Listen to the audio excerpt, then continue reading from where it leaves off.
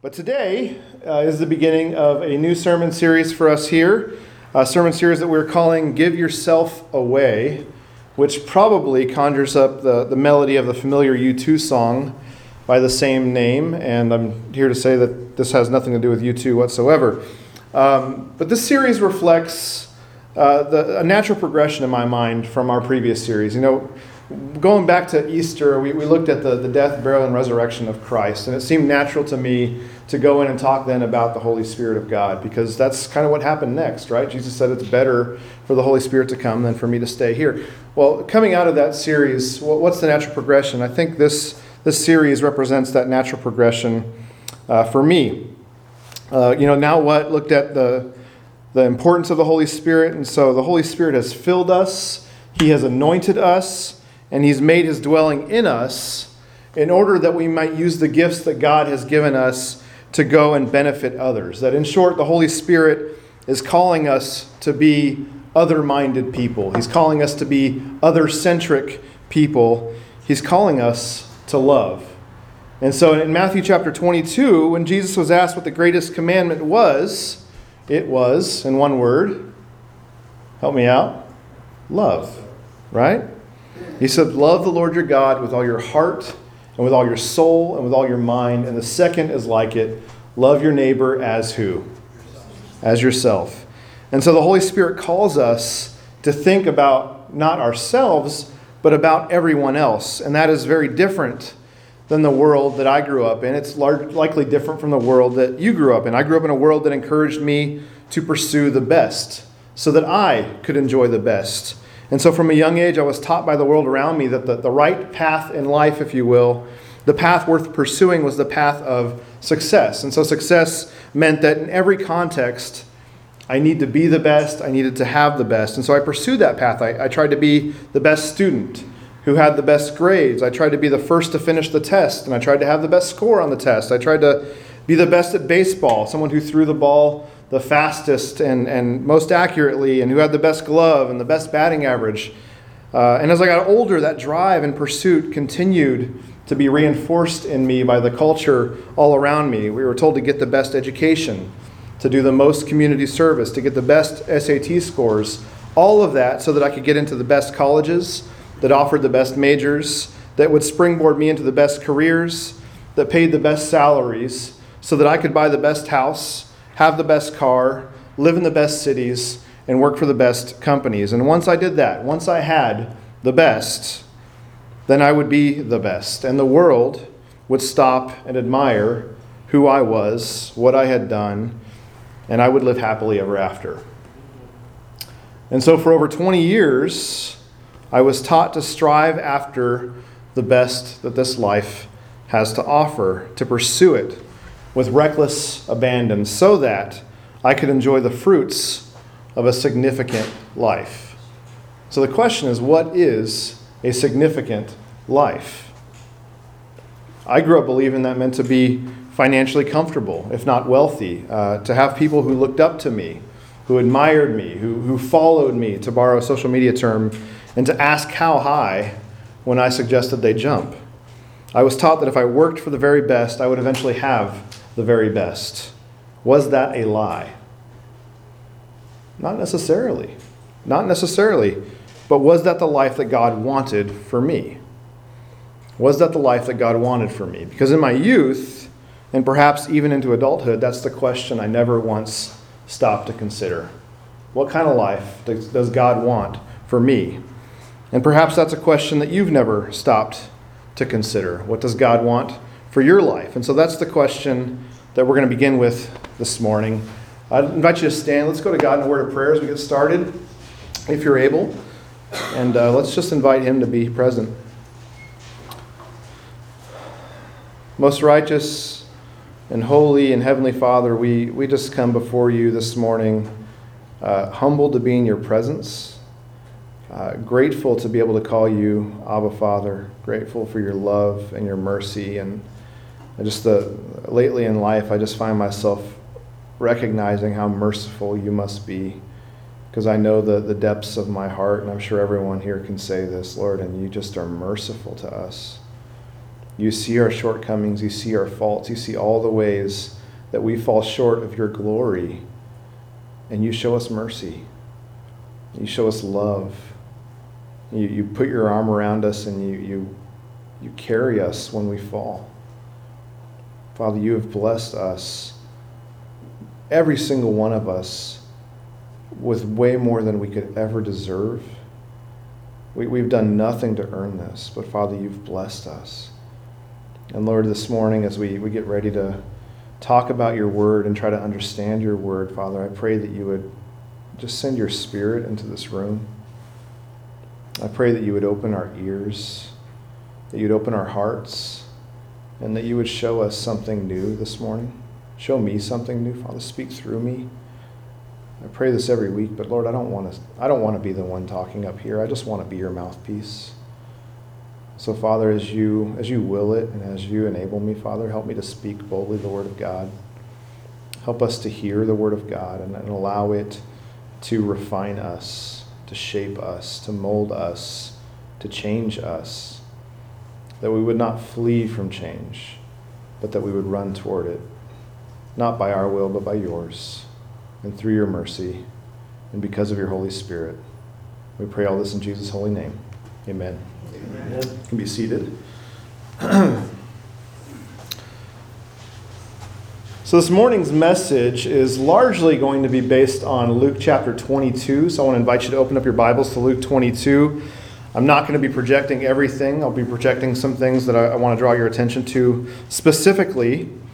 But over the last several years, as my role in the church has shifted and changed, I've had to learn how to develop a new and a different skill set. And admittedly, it's the kind of skill set that has come less natural to me than it has for some of you, in fact, including my wife. And that's leadership. That's a new skill set that I've had to work at developing. And so leadership is a topic that I really enjoy learning about. It's a topic that I really enjoy studying.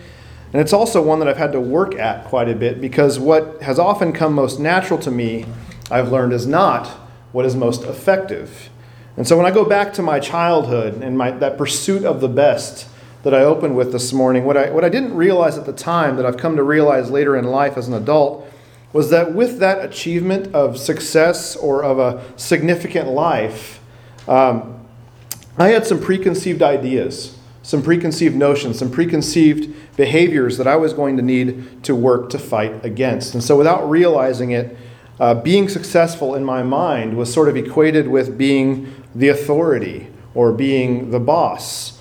Some of you encountered that. It was like if I paid my dues and did what other people told me to do, then there would come a time when I would be able to tell other people what they should do. You know, it's what I read about in books. It's what I saw on TV, that's what leadership was.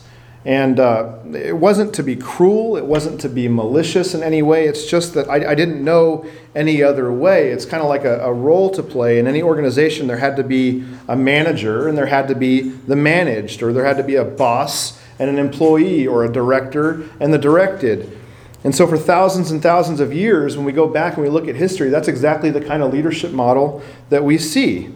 We call this a patronal society, that in any patronal society, there are two kinds of people. There's a patron and there is a client.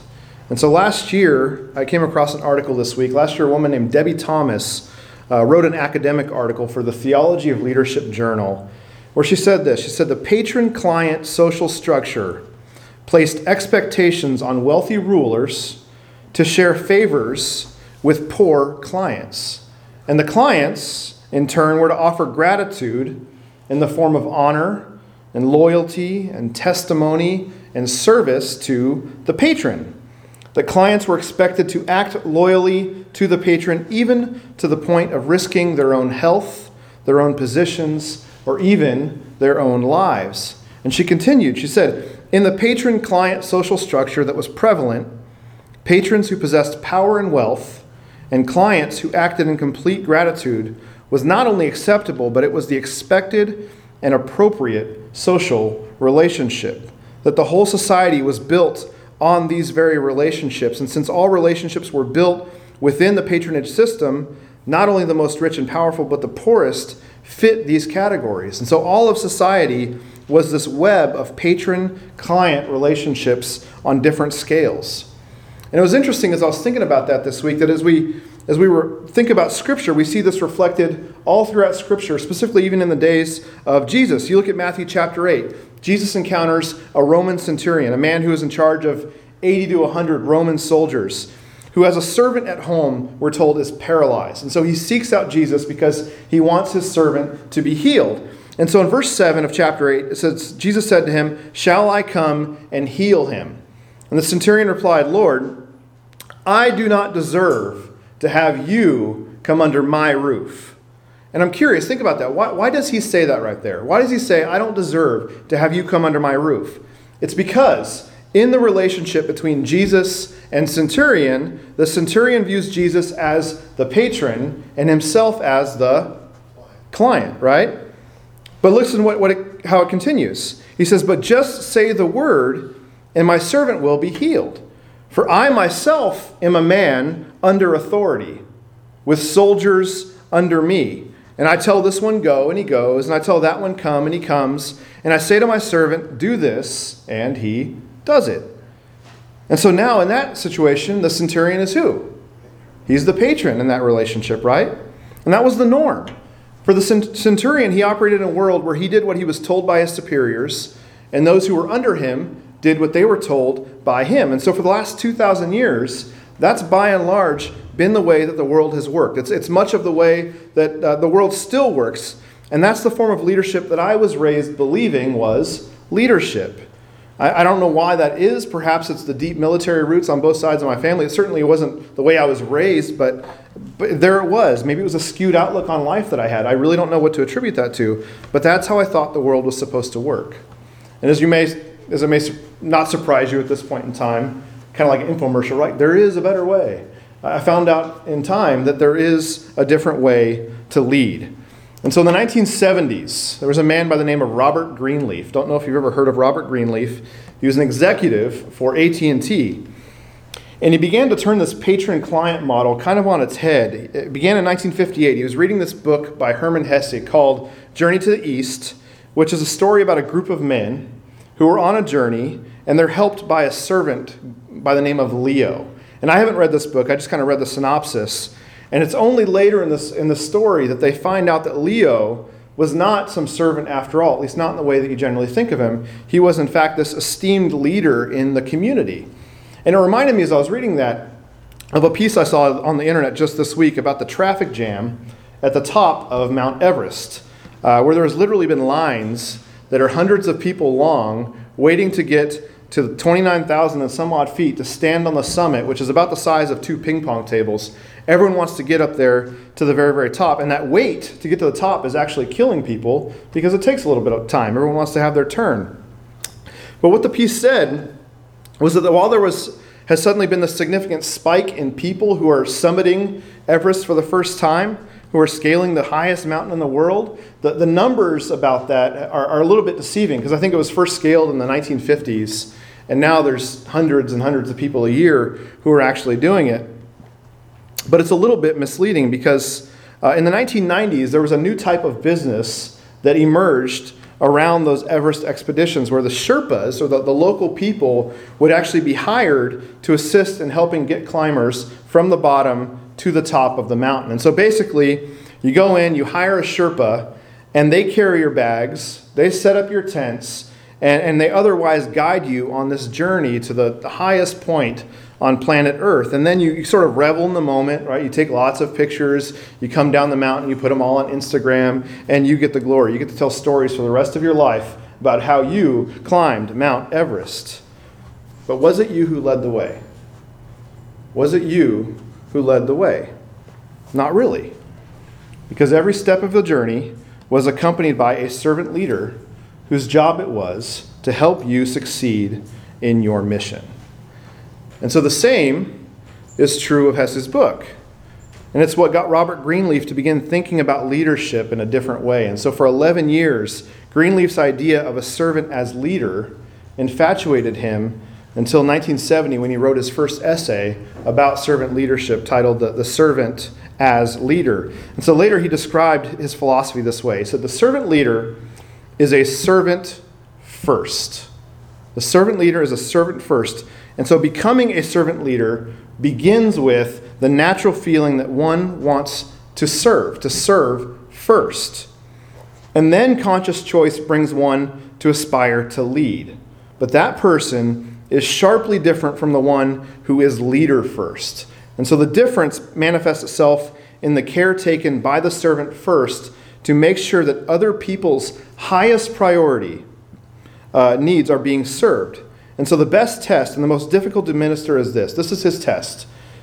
Do those served grow as persons? Do those served grow as persons? And do they, while being served, become healthier, become wiser, become autonomous and freer, and more likely themselves to become servants? That's his test. You know you're succeeding at servant leadership if those things happen. And so what I've come to realize about myself as I navigate kind of the learning that it takes to be an effective leader is that I had it backwards, according to Greenleaf. Again, not on purpose, but perhaps by nature and nurture. It was sort of my default approach to leadership to act as leader first and not necessarily as servant. What I've had to work to overcome is that approach, that it's been a goal of mine to learn and recognize when I need to be a servant first and when I need to lead through service. Because what Greenleaf knew that I perhaps a lot of others throughout history most surely did not, was that the idea of a servant leader did not originate with him.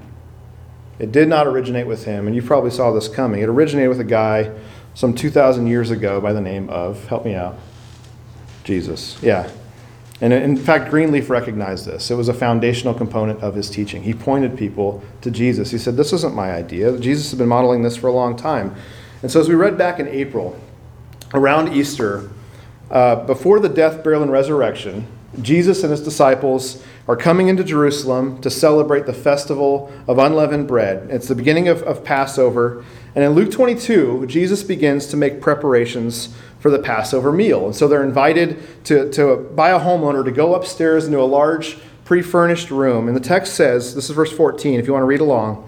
When the hour came, Jesus and his apostles reclined at the table. And he said to them, I have eagerly desired to eat this Passover with you before I suffer. For I tell you, I will not eat it again until it finds fulfillment in the kingdom of God. And so after taking the cup, he gave thanks and said, take this and divide it among you. For I tell you, I will not drink again from the fruit of the vine until the kingdom of God comes.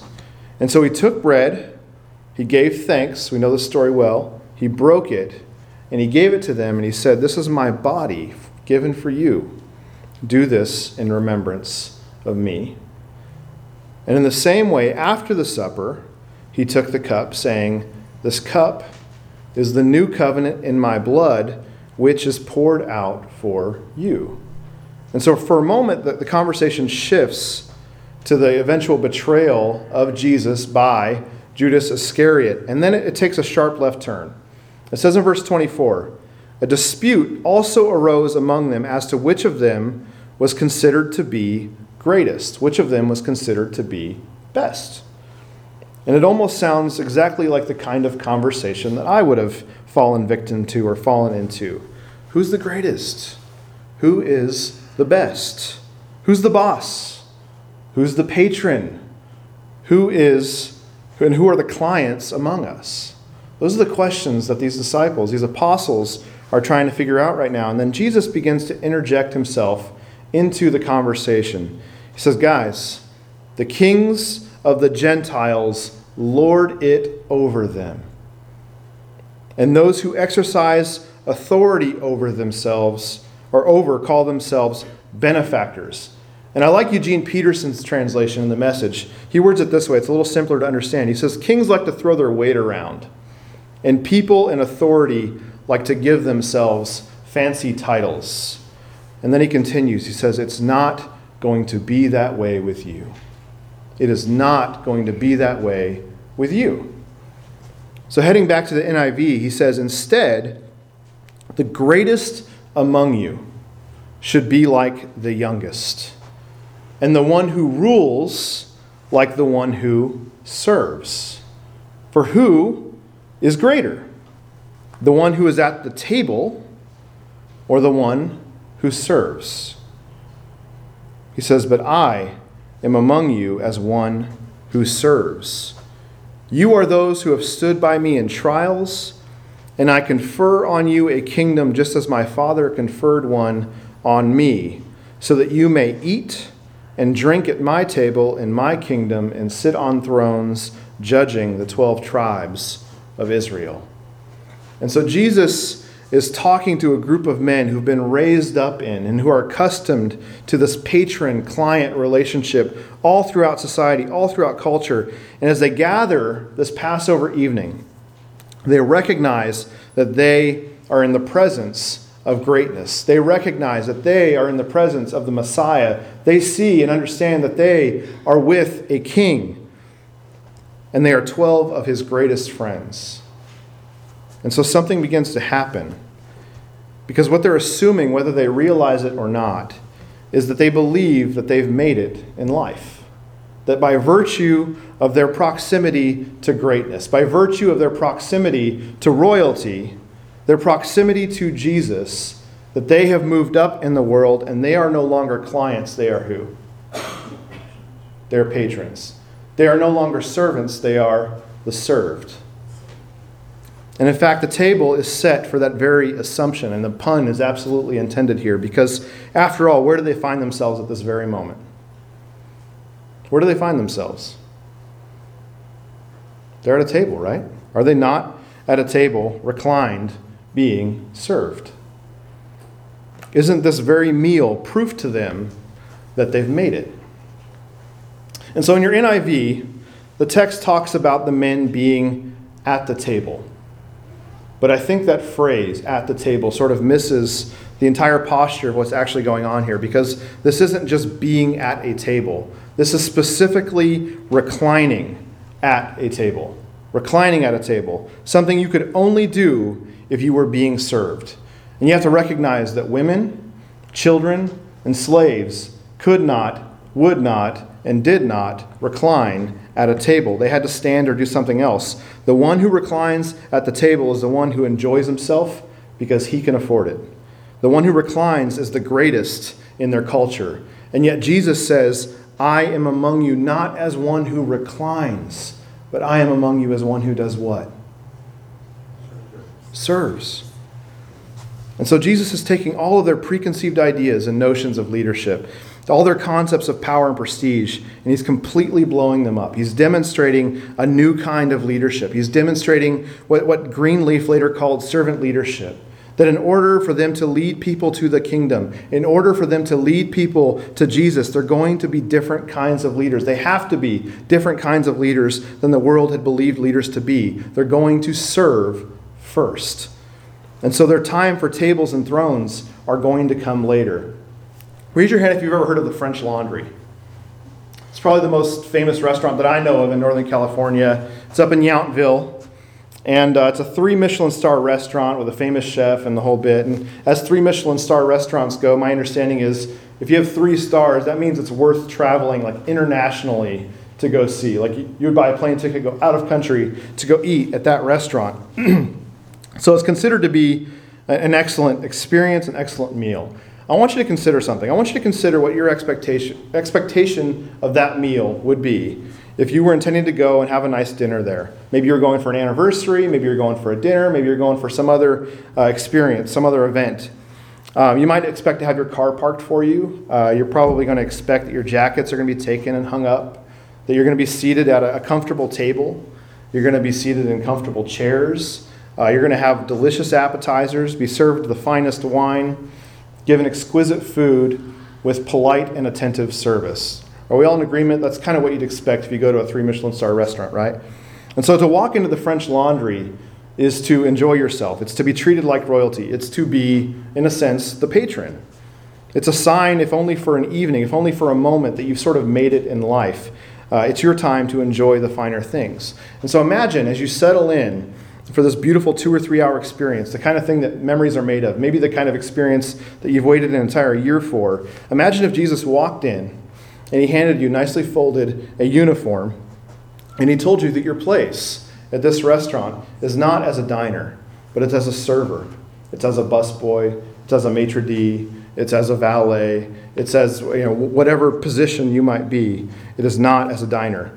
And so in that moment, you'd be confronted with a decision, with a choice. Do I stay where I am and enjoy this experience for all it's worth? Or do I listen to what Jesus said? Do I ignore what Jesus said and stay where I am? Or do I listen to what Jesus said and leave the table? Do I listen and leave the table? And guys, I think the only way for us to obey Jesus in that moment would be to leave the table. He hands you the uniform and says, this isn't your place. And so the only way for the disciples to live the life that Jesus was calling them to that Passover evening was for them to leave the table. Because I want you to think about what the table represents. The table is a place of nourishment. It's a place where you're fed. It's a place where you're energized for what's ahead. It's a place of comfort. It's a place of rest. We just spent all yesterday having my family over for the first family reunion we've had in 30 years. It was a beautiful day. Guess where we spent most of our time? It was around a table. It's that place where you are rested and encouraged and nourished and comfortable being together. And oftentimes it's a place where you are served. Maybe it's your mom who's doing the serving. Maybe it's your wife. Maybe it's your husband. Maybe it's at a restaurant. But it's a place oftentimes where someone is being served. And so Jesus is telling his closest followers that in order for them to follow him, they have to leave the table. They have to be the one who serves. And so if you take nothing else from this message today, I want you and I both to get this image in our heads and understand that as Christians, the only time we are called to the table is when Jesus is at the head of the table. In verse 29 and 30, Jesus tells them that he's conferring on them a kingdom. And he says, it is so that you may eat and drink at my table in my kingdom and sit on thrones judging the 12 tribes of Israel. And so, we're welcome to recline at Jesus' table, just as the disciples, just as the apostles are doing here in Luke 22. But until that day comes, the kingdom of God arrives, our mission is to leave the table. Until the kingdom of God arrives, our mission is to leave the table. Now, so that doesn't mean that we're always going to get it right. What it means is that we're in a daily battle, every single one of us, to reverse our place in society so that we are no longer the served, but we are the ones who are doing the serving. And so the thrust of today's message is a look at what it means to give yourself away to Jesus. To give yourself away to Jesus is to sit in our place of comfort at the French Laundry and to choose to put our napkin down, to put our fork down, to put our drink down, and to stand up and take the place as one who serves. And so every facet of our lives today requires some form of leadership, whether they be in politics or whether they be in parenting or at work or in marriage or even in church. And so as followers of Jesus, the same principle holds true, that to be a truly great politician, it is not about being one who is served. It is about being one who serves, that you leave the table, you go out into your community among your constituents, and you listen to their fears, you listen to their concerns, and you act on their behalf. When I hear people frustrated with politics, well, it's because people aren't doing those things, right? They're not leading as one who serves. To be great at work is not to have others do your bidding for you. It's to leave the table or desk in those circumstances and go out and figure out how to help those who are working with you succeed in their jobs and to do their jobs better. It's about doing the little things that go unseen. It's about staying late. It's about staying till the end. It's about getting there early. It's about showing up every day. To be great as a mom or dad requires, again, that you leave the table and you teach your kids new skills, that you prepare them for adulthood, that you serve your kids, and in so doing, you invite them to also leave the table too. That your servant leadership is not so that they are served, but so that the serving is mutual, that you're teaching them to go along with you in leaving the table. In marriage, you leave the table. You do whatever it takes to serve your spouse. You attend to their needs, even if they don't reciprocate what you're doing for them. And in church, as the church, we are called to leave the table. And that means that we all as Christians listen to the needs of one another. That as a family of believers, we work to serve one another. And so sometimes we do that with our money. Other times we do that with our time, or with our hands and feet, or our study, or our volunteering. But the table is anywhere, most likely, that you are most comfortable. It's the place that you know you want to be. It might be your bed on a Sunday morning. It might be in front of the TV watching football. It might be in a place of power, a place of authority. But all of us have a table that we love to recline at. And Jesus says the greatest among us are those who leave the table, who take up their cross daily, and who follow him. And so if you want to give yourself away to Jesus, you are called, I am called, we are called to leave the table and to lead as one who serves. And so you may not think of yourself as a leader. No, okay, that's great for leaders, but I'm not much of a leader. But even if that's true, we are all called to lead people to Christ. Can I get an amen there? We are all called to lead people to Christ, and we cannot do it unless we leave the table, unless we leave what's comfortable and we set down our forks and we pick up our serving trays. Because the greatest climbers on Mount Everest aren't the people who we hear stories about. It's the servant leaders. It's the Sherpas who make it possible for everyone else who takes the glory, for everyone else who gets that Instagram moment. It's the Sherpas who are the greatest. And so the greatest among us are the ones who leave the table daily and they serve. They're the Trinidads, they're the Nathaniels, they're the Crystals, they're the Austins. They're the servants among us. And so leaving the table comes easier for some people than it does for others. And it certainly didn't come most naturally to me, but that's the call that Jesus places on our lives. And so at Lake Merced, my hope, my heart is that we be a church who leaves the table, who leaves what's comfortable, who leaves the comfy confines of this building to go and be with the uncomfortable, or to do what's uncomfortable. That we be a church who leaves the familiar for the unfamiliar, who leaves the easy for the hard, who leaves the preferable for the unpreferable, and who leaves what's dirty, or leaves what's clean for what's dirty. That may we be a church who washes feet. Maybe we be a church who feeds the hungry. May we be a church who loves the unlovable and who invites others into our homes and who picks up the tab for lunch and who drives one another home from the doctor. When we do those things, church, I think we are choosing to leave the table. We are choosing to follow Jesus. And I pray that we would do that. Let's pray.